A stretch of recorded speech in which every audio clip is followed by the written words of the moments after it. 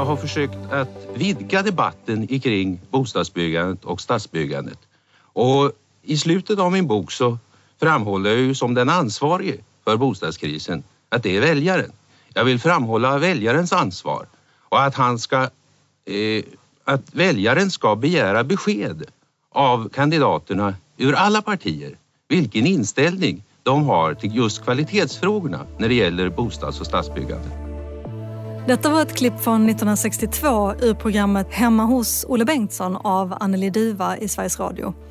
Olle Bengtsson som var samhällsreporter på Expressen under 1960-, 70- och 80-talen och en tung röst i debatten om bostäder och stadsutveckling. Arvidssonstiftelsens journalistpris till hans minne vill lyfta fram hur viktigt det är att vi granskar det byggda, hur beslut fattas och varför och vem som får bygga vad. Det här är Arvidsson Talks, en podcast om hållbar stadsutveckling. Jag heter Chris Jonsson Jones.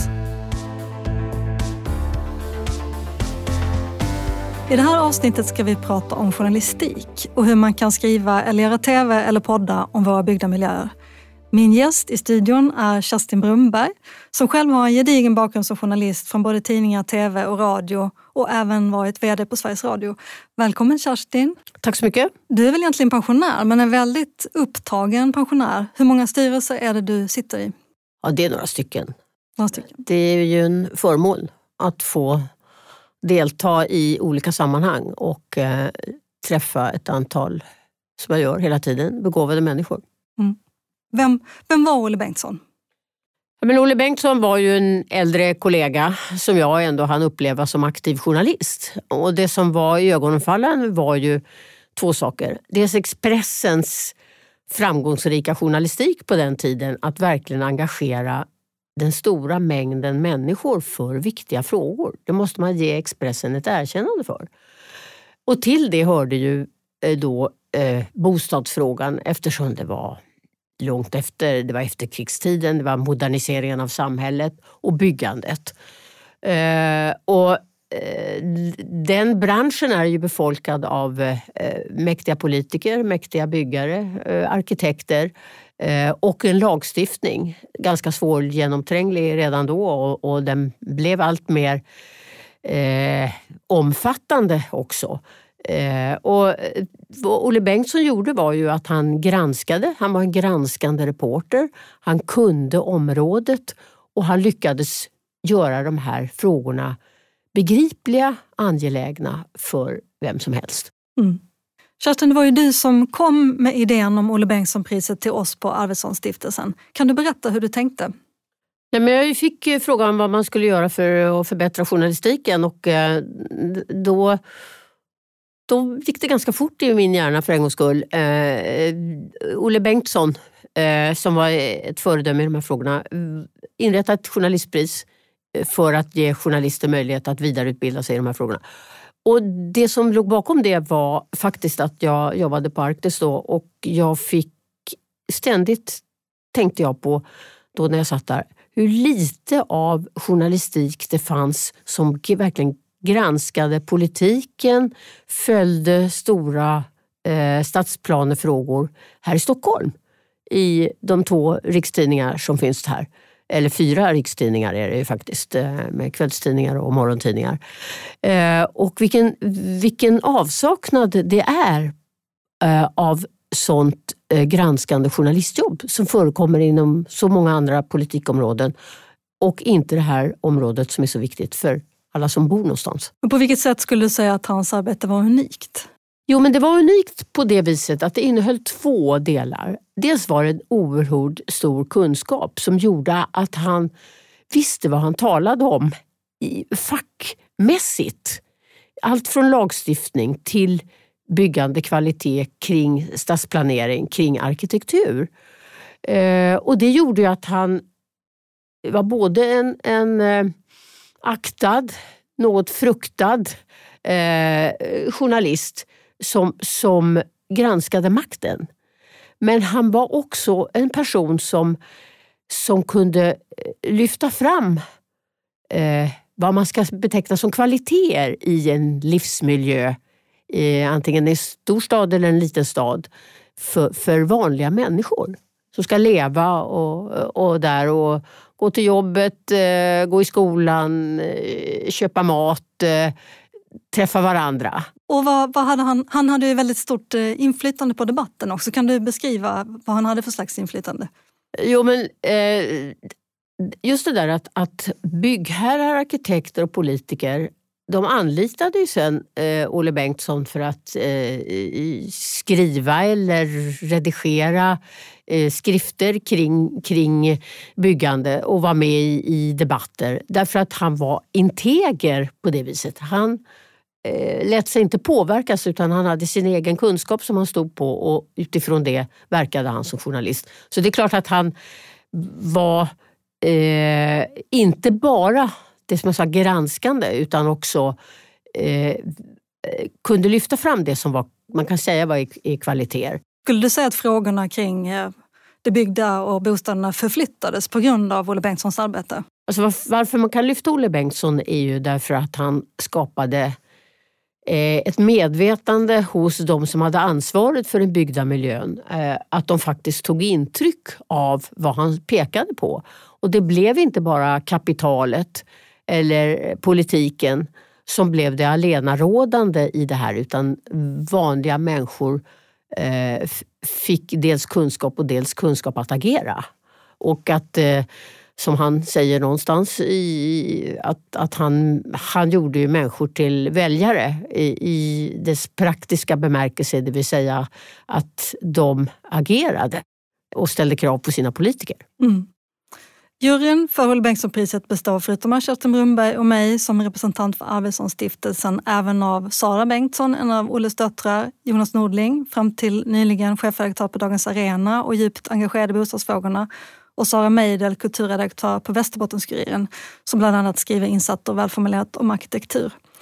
Vi har det här året valt att fokusera på lokal journalistik.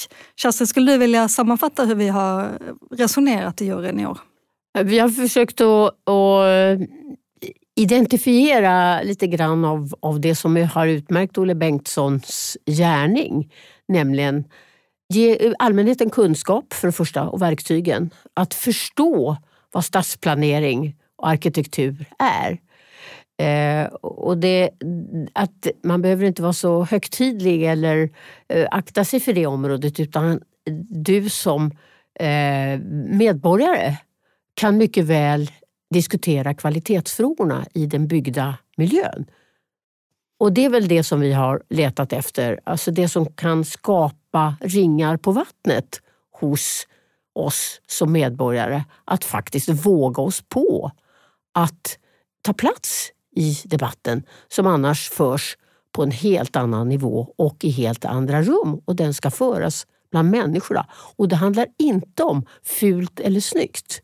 Utan det handlar om värden i allt från hur det är planerat med vägar, med tillgång till skola, till kvalitet i material. Och nu i allra högsta grad så kommer ju frågan om klimat in också. Att lära oss mer om.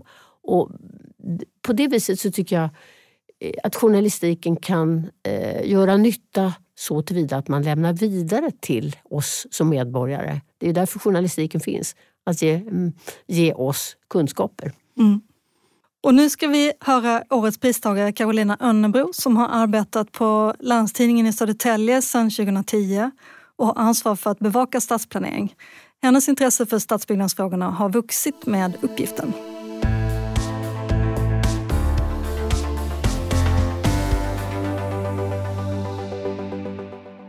Stort grattis till Olle Bengtsson-priset, Carolina Önnebro. Stort tack! Jag är väldigt glad och stolt och tacksam över att få ta emot det här priset. Härligt. Jag är nyfiken på varför blev det journalistik för dig? Det blir ett splittrat svar på den frågan. Det var många olika anledningar. Dels har jag alltid varit väldigt nyfiken och vill gärna veta mer och frågar människor saker om jag är ute eller ser något. Sen har jag alltid varit väldigt fascinerad av människors berättelser. Mm. Och just samhällsbyggnadsfrågorna, hur snabbt landade du där? Ja, det var faktiskt en slump. Vi gjorde en omorganisation 2014 och fick lite nya chefer och nya ägardirektiv. Och då skrotades i princip hela kommunreporten. Och sen 2 år senare så hade vi omorganiserat igen och en ny chef och nya direktiv. Och istället för att ha en kommunreporter då så delade hon upp ansvaret på olika reportrar. Så alla reportrar fick varsin nämnd hos kommunen som vi skulle bevaka. Och då fick jag stadsbyggnad och tyckte att det här är roligt och spännande att lära sig något nytt. Utan att egentligen ha någon större koll på vad jag gav mig in på. Vad var det du kände att du behövde lära dig då för att göra det här på ett bra sätt?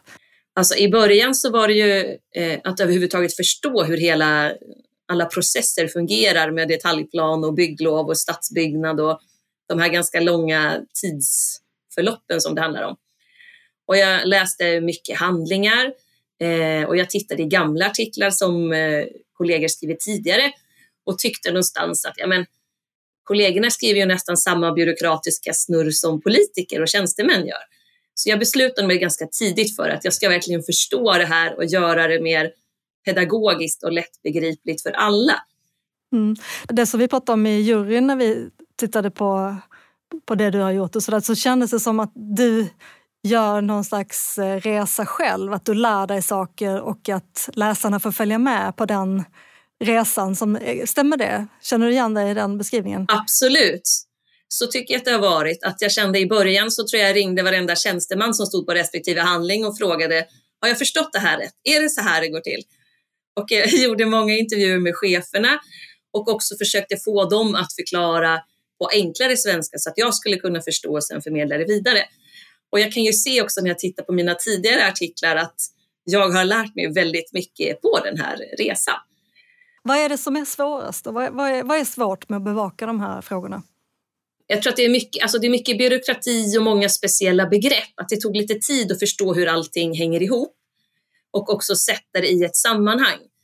Att det är lätt sådär att man skriver en artikel så att den här planen ska ut på samråd. Utan att förklara till exempel vad ett samråd innebär.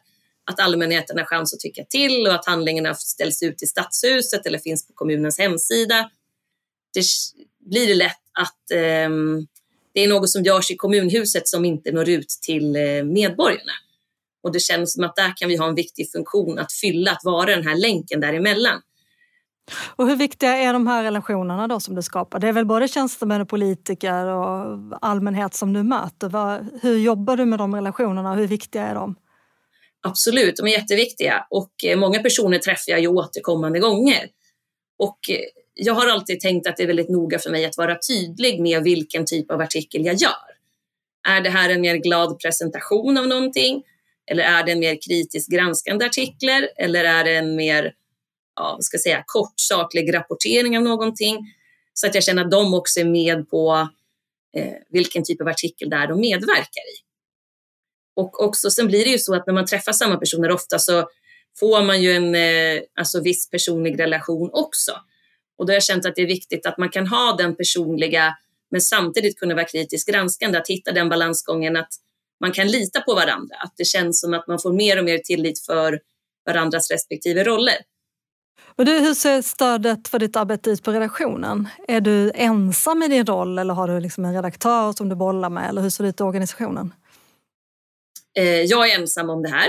Sen bollar jag ju mycket med några kollegor och med mina chefer. Framförallt min närmaste nyhetschef. Och sen har jag några kollegor som jag, lite extra nördiga i stadsbyggnadsprocessen. Sen är det ju många andra kollegor som kanske tycker att det här är lite svårt eller lite krångligt. Men de vet också att jag kan det här. Så dyker det upp någonting så vill ju de gärna komma och bolla. Så att jag känner att vi har en väldigt så här, bra och öppen dialog. Så att även om man på ett sätt är ensam så finns det människor att bolla med.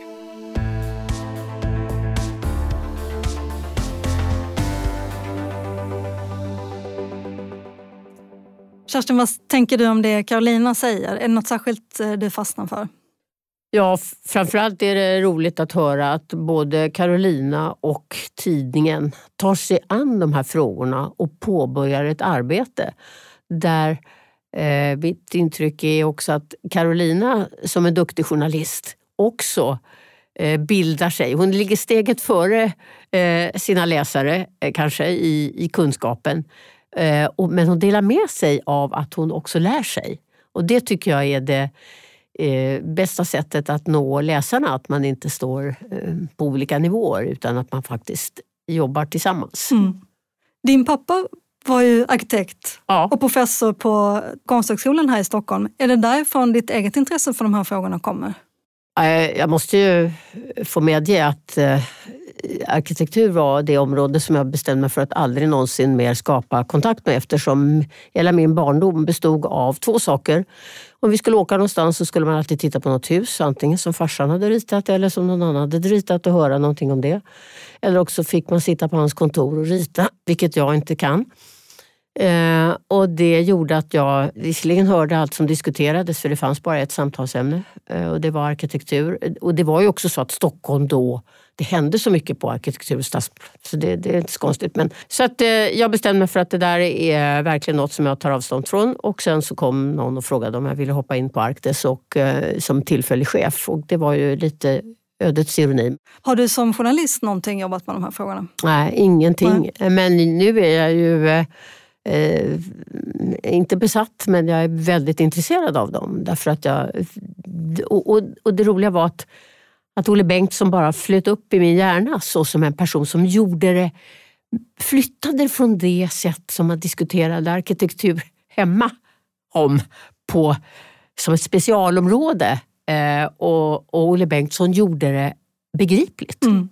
Och någonting som rör alla och så väldigt många olika sektorer som påverkas av det byggda. Det är det jag tycker är spännande också. Men hur ser det ut på redaktionerna idag jämfört med på Olle Bengtssons tid på 1960-, 70-, 80-talen? Vilka är de stora skillnaderna? De stora skillnaderna tror jag man måste ändå säga, det är ett ekonomiskt hårdnande klimat för pressen i synnerhet. Och därför så när man kräver mer av journalistik eller bättre journalistik så ska man ha lite respekt för att tidningarna jobbar i ett tufft klimat och gör fantastiska jobb, tycker jag, av det de ska med de förutsättningar som finns. Men det är klart att jag tycker att den här frågan är så populär, begriplig, och för att man kunde komma längre än att mest ibland skildra oppositionen för och emot någonting och istället gå in och göra en mer fattbar journalistik som också beskriver varför kan man ha olika åsikter om det här och vad är det handlar om egentligen. Lite fördjupat, därför att det är ju en fråga som verkligen människor blir engagerade av. Och det handlar om allt från till exempel förskolebarnens livsmiljö som massor av föräldrar lämnar sina barn under en lång period av dagen till vad är det för miljö de ska växa upp i, hur mycket får de röra sig överhuvudtaget. Därför så skulle man önska att det kom längre än att, nu ska misstolka mig inte när jag säger bara sidans artiklar kring det här, utan det fanns på nyhetsplats och att man ägnade mer av utrymme till det.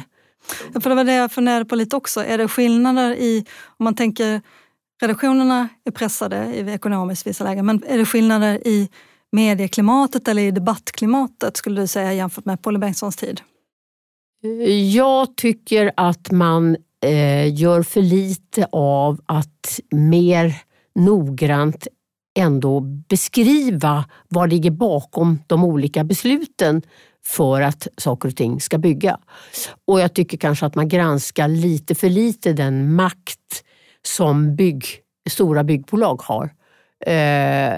Och också visar att det finns så många tillfällen när allmänheten kan vara med i debatten och följa olika beslutstillfällen. För det är väldigt långa perioder som ett byggande handlar om.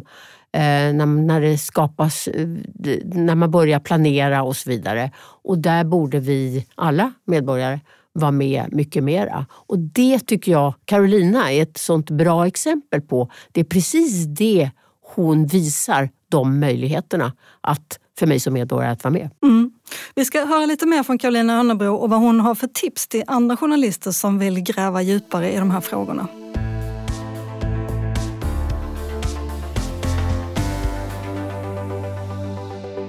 Vad är du mest nöjd med av det som du har gjort hittills?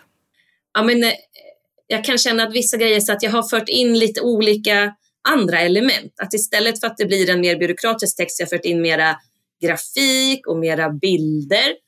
Jag har gjort flera små filmsnuttar där politiker eller tjänstemän får förklara vad är ett samråd, hur går det till? Eller tagit ett exempel, här var det en massa överklaganden om bygglov, varför blev det så? Vad händer nu? Och också att det var hotellplaner här som var väldigt omdiskuterade. Och när vi insåg hur mycket det här berörde så ordnade vi en livesänd debatt där vi bjöd in både en som startade en protestlista och byggherren som ville bygga det här hotellet. Och så fick de debattera de här planerna. Och det blev också väldigt läst och spritt. Och också att jag gjorde som olika explainers, alltså små förklarande filmsnutter. Så att även de som inte hade koll skulle snabbt på, vad det var, 1 eller 2 minuter snabbt kunna förstå det här. Så att man sen var med i själva debatten. Vad hoppas du kunna bidra med din bevakning? Jag vet att det många brukar säga att de tycker att det är väldigt pedagogiskt. Och jag kan känna att, som sagt, att fler människor bryr sig om de här frågorna på ett sätt som man inte har gjort förut. Någonstans den här demokratiska aspekten att fler ska känna att de har koll på vad som händer och vilka chanser de har att påverka. Att jag brukar tänka det ibland att alla de här besluten som tas nu, det påverkar ju jättemycket av stadens framtid långt framöver. Och då känns det viktigt att Södertäljeborna är med om det här. Och lite att vi som bevakar på något vis här skriver framtidens historieböcker. Vad har du för tips till andra lokalreportrar som vill bli bättre på att bevaka stadsutveckling? Vad tycker du man kan börja? Bra fråga. Jag började nog med att prenumerera på Samhällsbyggnadskontorets postlista för att få lite koll på vilken typ av ärenden som kom in och kom ut. I början begärde jag nog ut det mesta för att läsa och försöka förstå. Jag läste som sagt också mycket handlingar och andra artiklar för att sätta mig in i ämnet. Och sen som sagt prata mycket med framförallt tjänstemännen, för de är ju experter på sitt område. Och lite det klassiska knepet att våga vara lite dum, att ställa de här dumma frågorna. För det blir lätt när det är något som är väldigt byråkratiskt att man håller det på en hög och avancerad nivå. Att liksom våga ta ner det lite till folket. Jag brukar tänka på min mormor som var 95 och pigg och klar tills hon dog när hon var över 98. Att hon ska liksom kunna förstå det här. Och likadant att mina kompisar som är yngre som inte alls kanske är så insatta, de ska också kunna läsa och förstå det här. Och då gäller det liksom att hitta en enkel och lite mer folklig ton, men ändå att tjänstemännen och politikerna känner att det här är korrekt. Är det någon vinkel eller någon ingång som du tycker att man missar? Det jag tänker är det allra viktigaste är att jag försöker plocka ner det. Hur berör det här läsarna? Varför ska Södertäljeborna bry sig om det här? På vilket sätt är det här viktigt? Att någonstans hitta den här, vad skulle göra folk upprörda, arga, intresserade, glada och att de känner sig delaktiga. Jag tänker på Olle Bengtsson, han var ju en väldigt tydlig profil i de här frågorna. Hur ska du ta upp den stafettpinnen nu i Södertälje? Ja, det känns ju alltid lite svårt att tänka på sig själv som en profil. Men jag kan ändå känna sådär att de flesta har ändå som sagt noterat att jag ofta skriver stadsbyggnadsfrågor. Så att jag tror ändå att fler och fler personer har uppmärksammat det här. Och jag känner att de på kommunen har koll på vem jag är och vad jag vill, så att det blir liksom en snabbare service där, vilket också gör att artiklarna kommer ut till medborgarna fortare. Och så tror jag som sagt just att de artiklar vi gjort som generellt är väldigt vällästa har ändå skapat någon sorts profil. Även om jag kanske inte medvetet har framhävt mig själv på det sättet, så har det blivit lite så ändå. Men det är klart, jag har en bit kvar till Olle Bengtssons kaliber. Väldigt bra jobb så här långt i alla fall. Vi ser fram emot att läsa mer av dina texter, Karolina. Och stort grattis igen. Tack så jättemycket för att du ville vara med i podden. Tack så jättemycket för priset och tack för att jag fick vara med.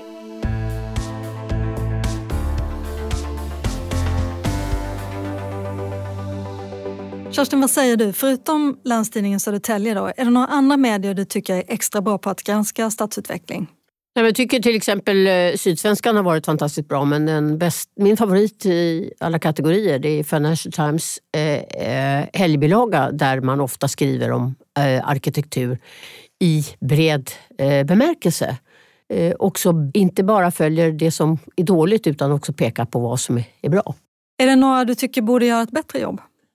Ja, jag tycker de stora rikstidningarna skulle göra ett bättre jobb och inte lämna åt kultursidorna att beskriva de här frågorna. Jag tycker till exempel en sån sak, måste jag ändå säga, att bevakningen och granskningen av Slussenbygget, jag lägger inga kvaliteter på det byggda, för jag behärskar inte, men det var en stor och viktig stadsplaneförändring med enorma resurser som har plöjts ner i det, som alldeles för lite granskande innan man satte igång byggandet. Och där tycker jag att Stockholmstidningarna har en del att tänka igenom. Mm. Ja, för det blir som att man fastnar i hur det blev, inte alltså stegen dit. Ja. Och de liksom, Ja. Om jag ställer samma fråga till dig då, som till Carolina, vad har du för tips till reportrar eller redaktörer som vill bli bättre på att bevaka stadsutveckling? Den svenska journalistkåren är väldigt duktig på att bevaka politiken. Men i den här frågan så är det i allra högsta grad politiska beslut som ligger bakom, eftersom den fysiska miljön med all rätt är ett område där politiken ska vara aktiv. Därför att det handlar om förutsättningar för det mänskliga livet. Och där tycker jag man ska sätta sig in i lite mer hur processen är. Läsa remissvar från olika instanser som får ha synpunkter på planbeskrivningarna och inte nöja sig med att spegla opinioner som många gånger bara blir, är det fult eller snyggt eller får man bygga i betong eller inte, utan se mycket, mycket mer vad som ligger bakom. Och tycker jag, måste jag ändå ge arkitekterna en stor eloge, för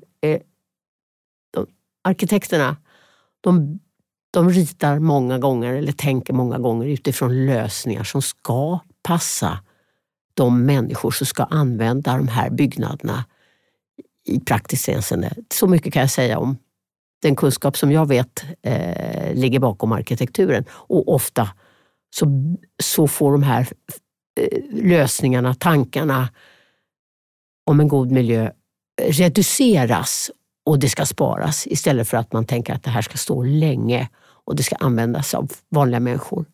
Och det borde man tillåta arkitekternas lösningar att få fullt genomslag.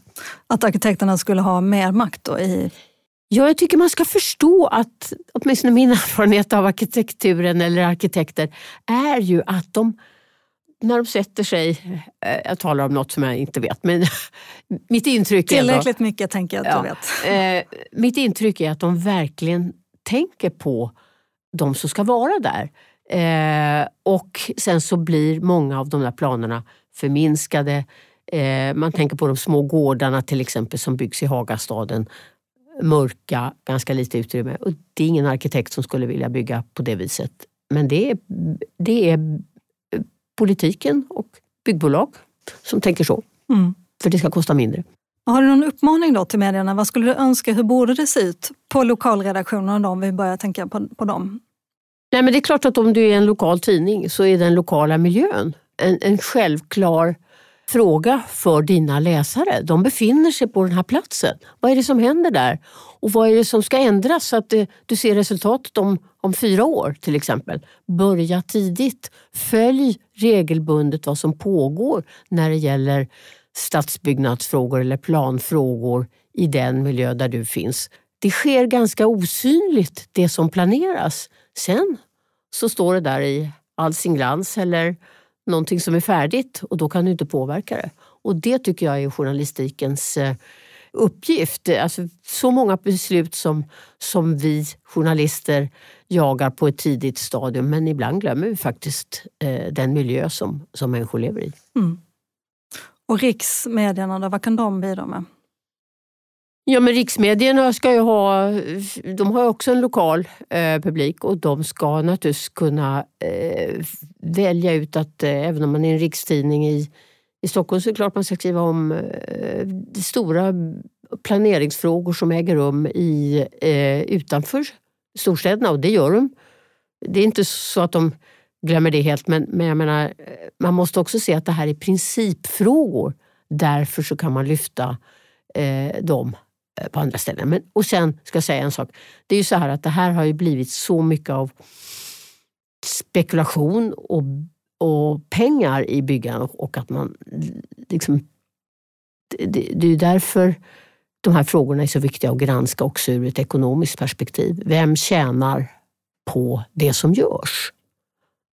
Och väldigt ofta så glömmer man ibland att den ska också tjäna de som ska använda den byggda miljön så tillvida att de kan arbeta och leva och bo där.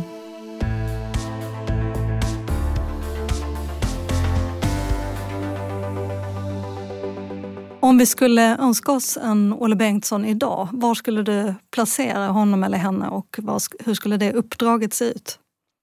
Ja, men det uppdraget skulle ju vara att det skulle vara en reporter som skulle få tid att sitta där och läsa dokument och vara ute i miljön, träffa de ansvariga, men en reporter som får mycket tid på sig för att faktiskt göra det där grundjobbet som handlar om att förstå vad det handlar om, följa de politiska besluten och verkligen sätta sig in i det.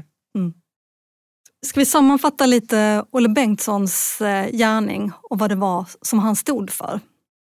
Han förmådde, tycker jag, på ett beundransvärt sätt uttrycka sig om kvaliteter. Vad är bra i en miljö? Allt ifrån närheten till affären till naturen runt omkring.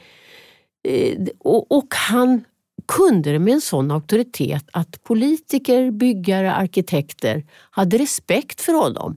De gillade kanske inte alltid kritiken, men det var aldrig någon som på det viset talade nedsättande om honom eller tyckte att det var trist att han fanns där som granskar, utan tvärtom.